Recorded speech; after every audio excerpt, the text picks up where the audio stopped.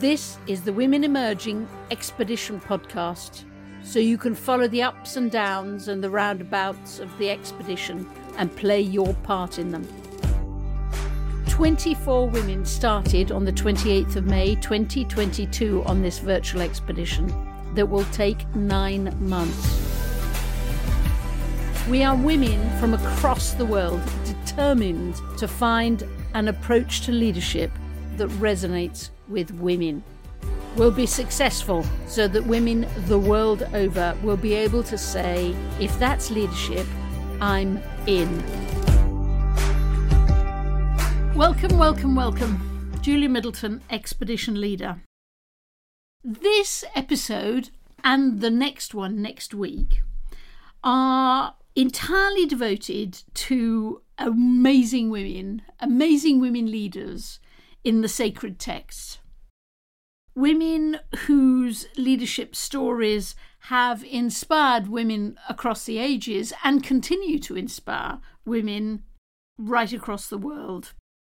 We've talked to leading figures in Christianity, Judaism, Islam, Buddhism, and Hinduism, and asked them to tell us about the women in the sacred text who inspire them in their leadership. And why? Why? Did I ever think I'd be doing such an investigation? No, not in a million years. But I tell you, it has been completely fascinating and totally inspiring.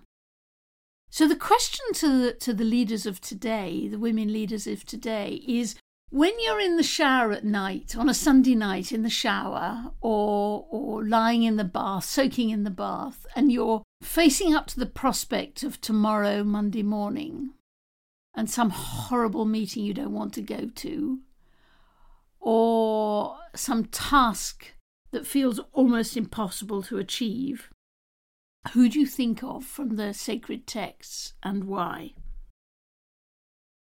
For the women we spoke to, it wasn't easy to identify just 2 women. They could think of so many. But we pushed them hard on just identifying 2 and identifying the leadership lessons that they get from each one. So in this episode, we start with Meera first, who's going to approach the subject from the point of view of Hinduism, and Terri, who's going to approach it from Christianity. So sit back and enjoy the stories, because they are, of course, beautiful stories told by women who care so much about these stories and who will really take time, I think, to figure out what the learning, what the inspiration is from these women. So, first, I spoke to Meera. For you, it seemed to me that there were 2 women in the sacred text who had this deep impact on you, the way you think, but also actually how you run your life and the decisions you make today. One is, and forgive me if I get it wrong, Drishadwati, or also known as Madhari, but actually really known as the Forrest woman, who I've fallen in love with completely already. And then the other one is a very well-known person called Gargi. So first, let's talk about the Forrest woman. So tell me the story of the Forrest woman, because it leads you to a very deep sense that at the heart of leadership, you have to learn to say no. Tell me the story. So Madhavi was the daughter, or Drishadwati was the daughter of King Yayati. And her story comes in the Mahabharata epic. And the story goes like this. In India, when a disciple works with a teacher, he pays a kind of a teacher's fee, which is called Guru Dakshina. And it's very important to pay the fees. So there was this sage called Galava, and he worked with a teacher called Vishwamitra. We don't know who he is. He's one of the sages. Let's call him the teacher. And he stayed with the teacher, and Galava was a poor man. And so when Galava finished his studies and said to the teacher, may I give you your fees? The teacher said, no, it's okay. You're poor. I won't take any fees from you. But Galava was offended that my teacher thinks me incapable of doing him a service. And he kept pestering him. And the teacher was so irritated, he just said, oh, okay, you want to get me something? You're irritating me? Go get me 800 horses with black ears, white horses with black ears. So he goes to various kings, and many of them say, we haven't heard of such horses, but go to this person. And he keeps going. And then finally he ends up in the King Yayati's court. And King Yayati says, I don't have a horse, but I have a beautiful daughter. And this daughter has got a power that after childbirth, she will regain her virginity. And she's beautiful. And so you can take her to different kings. And if she gives them all powerful, strong, brave sons, in exchange for those sons, and you can get the horses from them. So I can give you my daughter. So the daughter agrees because she wants to save her father's honor. And she says, okay, I'll come with you. And she goes with Galava, and he finds out that there is a king called Haryashva of the Ikshwaku line, which is a very big kingdom. And she gets married to him, and he gives this Galava 200 horses. And she has a son called Vasumanas from him. The moment the son is born, she regains her virginity and then blesses a child. And the king says, okay, now you go on because you've given me a son. And then Galava comes and takes her back to another king called Divodasa. And then the same thing happens there, marries him, gets a child. And then the child is called Pratapdharna, a very famous king. And then she goes to Ushinara, another king. Again gets a son who becomes a sage, by the way, called Sivi, a great learned sage. There are 600 horses, and there are no more horses of that kind in the world. The poor disciple decides, okay, let me go, and says, here, Guru, here are my 600 horses with white horses with black ears. But the last 200, I cannot find them in the world. But instead of that, I will give you this daughter of Yayati to marry and get a son by her. Then Vishwamitra says, okay, I only meant it in jest, but since you're so sincere, I will agree. And the sage marries the girl and gets another son called Ashtak, who again becomes the king. And so Madhavi, then Vishwamitra says, now go back to your father's house, because you've done your duty, you've served both the Brahmin, you've helped everyone, so now go back to your father's house. She goes back to her father's house, and in her father's house, her father says, now, please choose your husband. She says that. She says, I will marry the forest and live as a deer does, free and roaming with the wind and the trees. She literally says she will become a deer in the forest. That's the way she articulates her wish. And her father says, if that is your wish, my daughter, go forth. And she goes into the forest. So in one sense, in one strong decision, she said no, because it's like her choice, her actual choice, not duty, not honor, not relationship, not love, no kind of social, economic, world pressure, independent of all of this. She was able to decide, and she said no. So she could have been a queen. All her children were amazing. She must have had an enormous amount of money. She was a Brahmin. She had everything.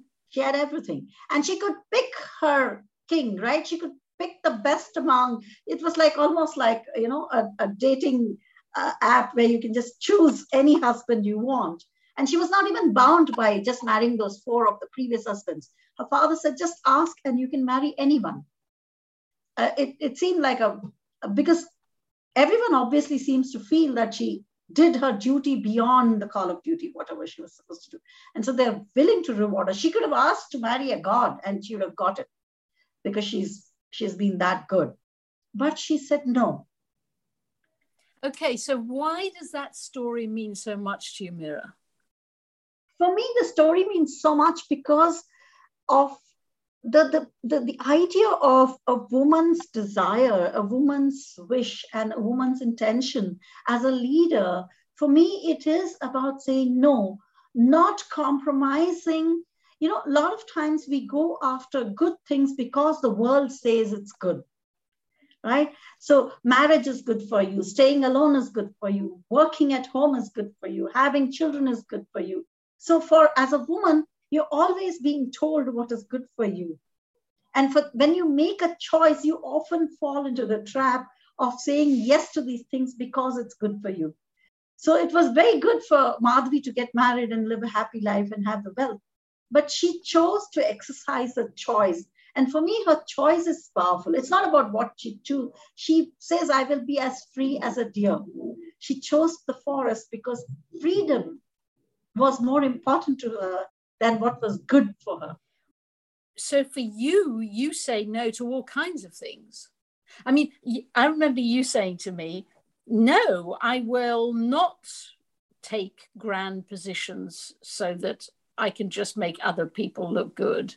No, I will not be the sub-dean if I think I should really be the dean. So it's not just saying no, it's also not compromising. Not compromising, because she rejects the socio-cultural pressure of what she's supposed to do and what would be good for her. So when you reject a sub-deanship, people say, oh no, you're making the wrong choice. Who knows if this opportunity will turn up again?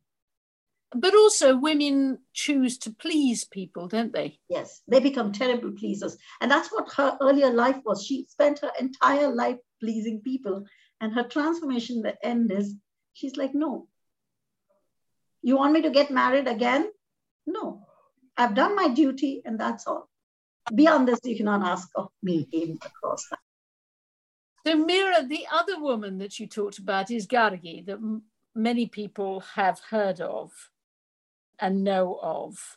But Gargi's main message to you is that you want to be a leader who questions. That's right, isn't it? That's right.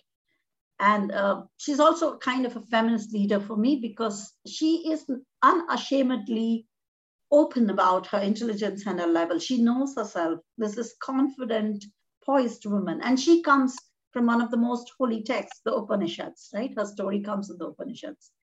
So the story is that there's a big debate and the king will reward the winner of the philosophical debate with a lot of wealth. So Yajnavalkya, one of the most strongest contenders for that, who knows a lot. And this debate is not only about what you know, but your experience and wisdom, because it's about spiritual wisdom. It is to find out who has the actual spiritual wisdom and is not just quoting the texts as by rote. And in this Gargi, a lot of people ask questions to Yajnavalkya and he answers them all. And everybody is kind of silent in the hall. Nobody knows what to ask this very, very clever man. And Gargi stands up and says, asks him questions about the reality of the world. She's an existential philosopher. And the question she asks is basically, she asks, what is the loom on which the reality is woven? A very poetic way of asking. So he says, the reality of the world is woven on the air. The air we breathe weaves this reality. So on and so forth, deeply spiritual. Then she says, what is air woven on? What is the loom on which air is woven on? And she keeps asking and asking and asking till finally you're supposed to end up with the answer that the great God Brahman, the great existence, knowledge, bliss, is the ultimate loom on which the entire creation is woven.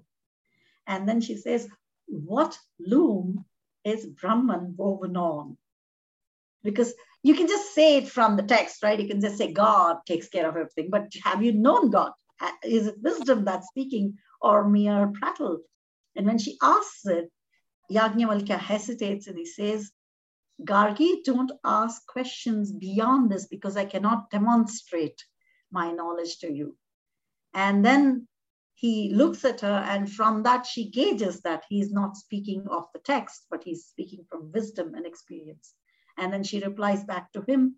She says, okay, I will not push you further than this. It's all right now. So for me, she is a leader who is self-confident, who is wise, and whose wisdom has inspired me to be a questioner, because asking the right questions is more important than giving all the answers.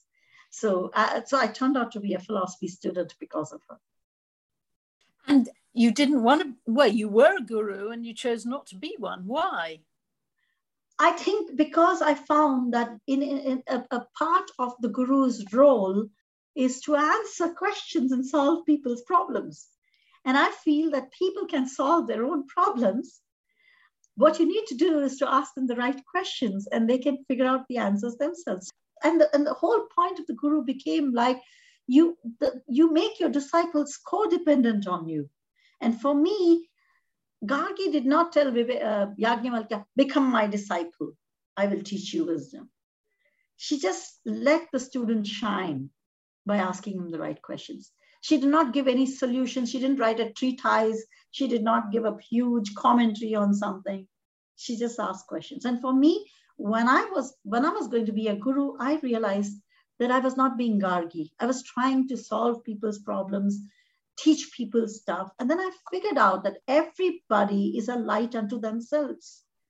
They can figure out their problems. So all you need to do is sometimes ask them some questions. People don't expect gurus to ask questions. People expect gurus to give them answers. So I became a philosophy teacher, and all the time I'm sitting question papers and asking my students questions. I bet you if I sat on a bus with you, you'd be asking people questions, not just your students. No, I do ask questions even in the bus. Meera, I so want to be on a bus with you. Thank you so much, Meera. That was delicious. Next is Terri, whose stories are rooted in Christianity. Terri, tell us about two women in original texts whom you look to when you're thinking about leadership and your own leadership. I'd have to say the first one is Deborah, who is named in the Hebrew Bible, what Christians call the Old Testament, in the book of Judges. She's a judge. The text actually calls her a prophet. She's unique in that she's given this title and named a prophet and a judge without any complications, without any excuses. She just is a judge. She is a leader. The practice at the time is that you sit where the people can find you, and the people come and bring their disputes to you. And so Deborah does that, and she's described as sitting under her own tree, right? And that's something that normally only a man would do. And I think what I really love about Deborah's story is that there are no excuses made for who she is. She herself operates and owns that role of leadership with the people. I think one of the most important aspects of leadership is to be comfortable in your own skin and to be comfortable with where you are and to operate in it and not to be afraid of it or even to make excuses of why you're there or how you do what you do. She's a woman and she's just a prophet. She just is what she's been called and assigned to be, and makes no apologies for that. Does what she does as a woman and is fully acknowledged and accepted for that. I think a lot of times women feel that there's some accommodation that they have to make about either their femininity or how they approach a role. We think we have to step into a system and assimilate into it, as opposed to bringing who we are and how we do things or how we may think about things to the environment. And that's especially true in areas like religion, where men have dictated how things are done, and even dictate the dress, how people, what you wear. I don't like wearing clergy collars, because to me, they're a male article of clothing. And I've got to put this male article of clothing on in order to have this visible symbol, right, of the authority. And we don't see Deborah really worrying about those things. She just is. She's, I'm a judge, I'm a prophet, and that's who I am. And the text gives her that place, which is also unusual. There's no like little explanatory note about how she got to be who she is, or she was this, but there's none of that kind of language. She just is who she is, makes no excuses, operates in ways that society at the time might have assigned to a man, but she makes no excuses, shows no weakness, shows no discomfort or reluctance to simply operate as a prophet and a judge. She just is, and she does those things, and she's accorded that respect because of that, I think. And your other one is Mary. My other one is Mary. Yeah. Mary's story is painful and difficult. I mean, she becomes pregnant at what scholars think is probably about 14 years of age. Joseph hears this information and knows that that the law would determine that she be put to death. And the angel in the text, the angel comes to him and say, no, it's true. It's really true. So she's living through immense shame. We think teenage unwed moms go through a lot now. Well, for Mary, that was death. There's no coming back from that, right? There's no restoration from that. And yet she's given a promise. She is visited again by an angel. It's affirmed by an elder cousin. Again, that practice of women of seeking wisdom from others, right? She seeks wisdom from other people. I think that's a big part of her story. She hears what she hears, but she knows that there are other women who have wisdom that she needs. And she gets that from her cousin Elizabeth. And she so believes in what she's been told will happen to this baby that, Jesus is, it's hard, he's in the temple at age 12 talking with the religious leaders, just like he's in seminary. That's unusual.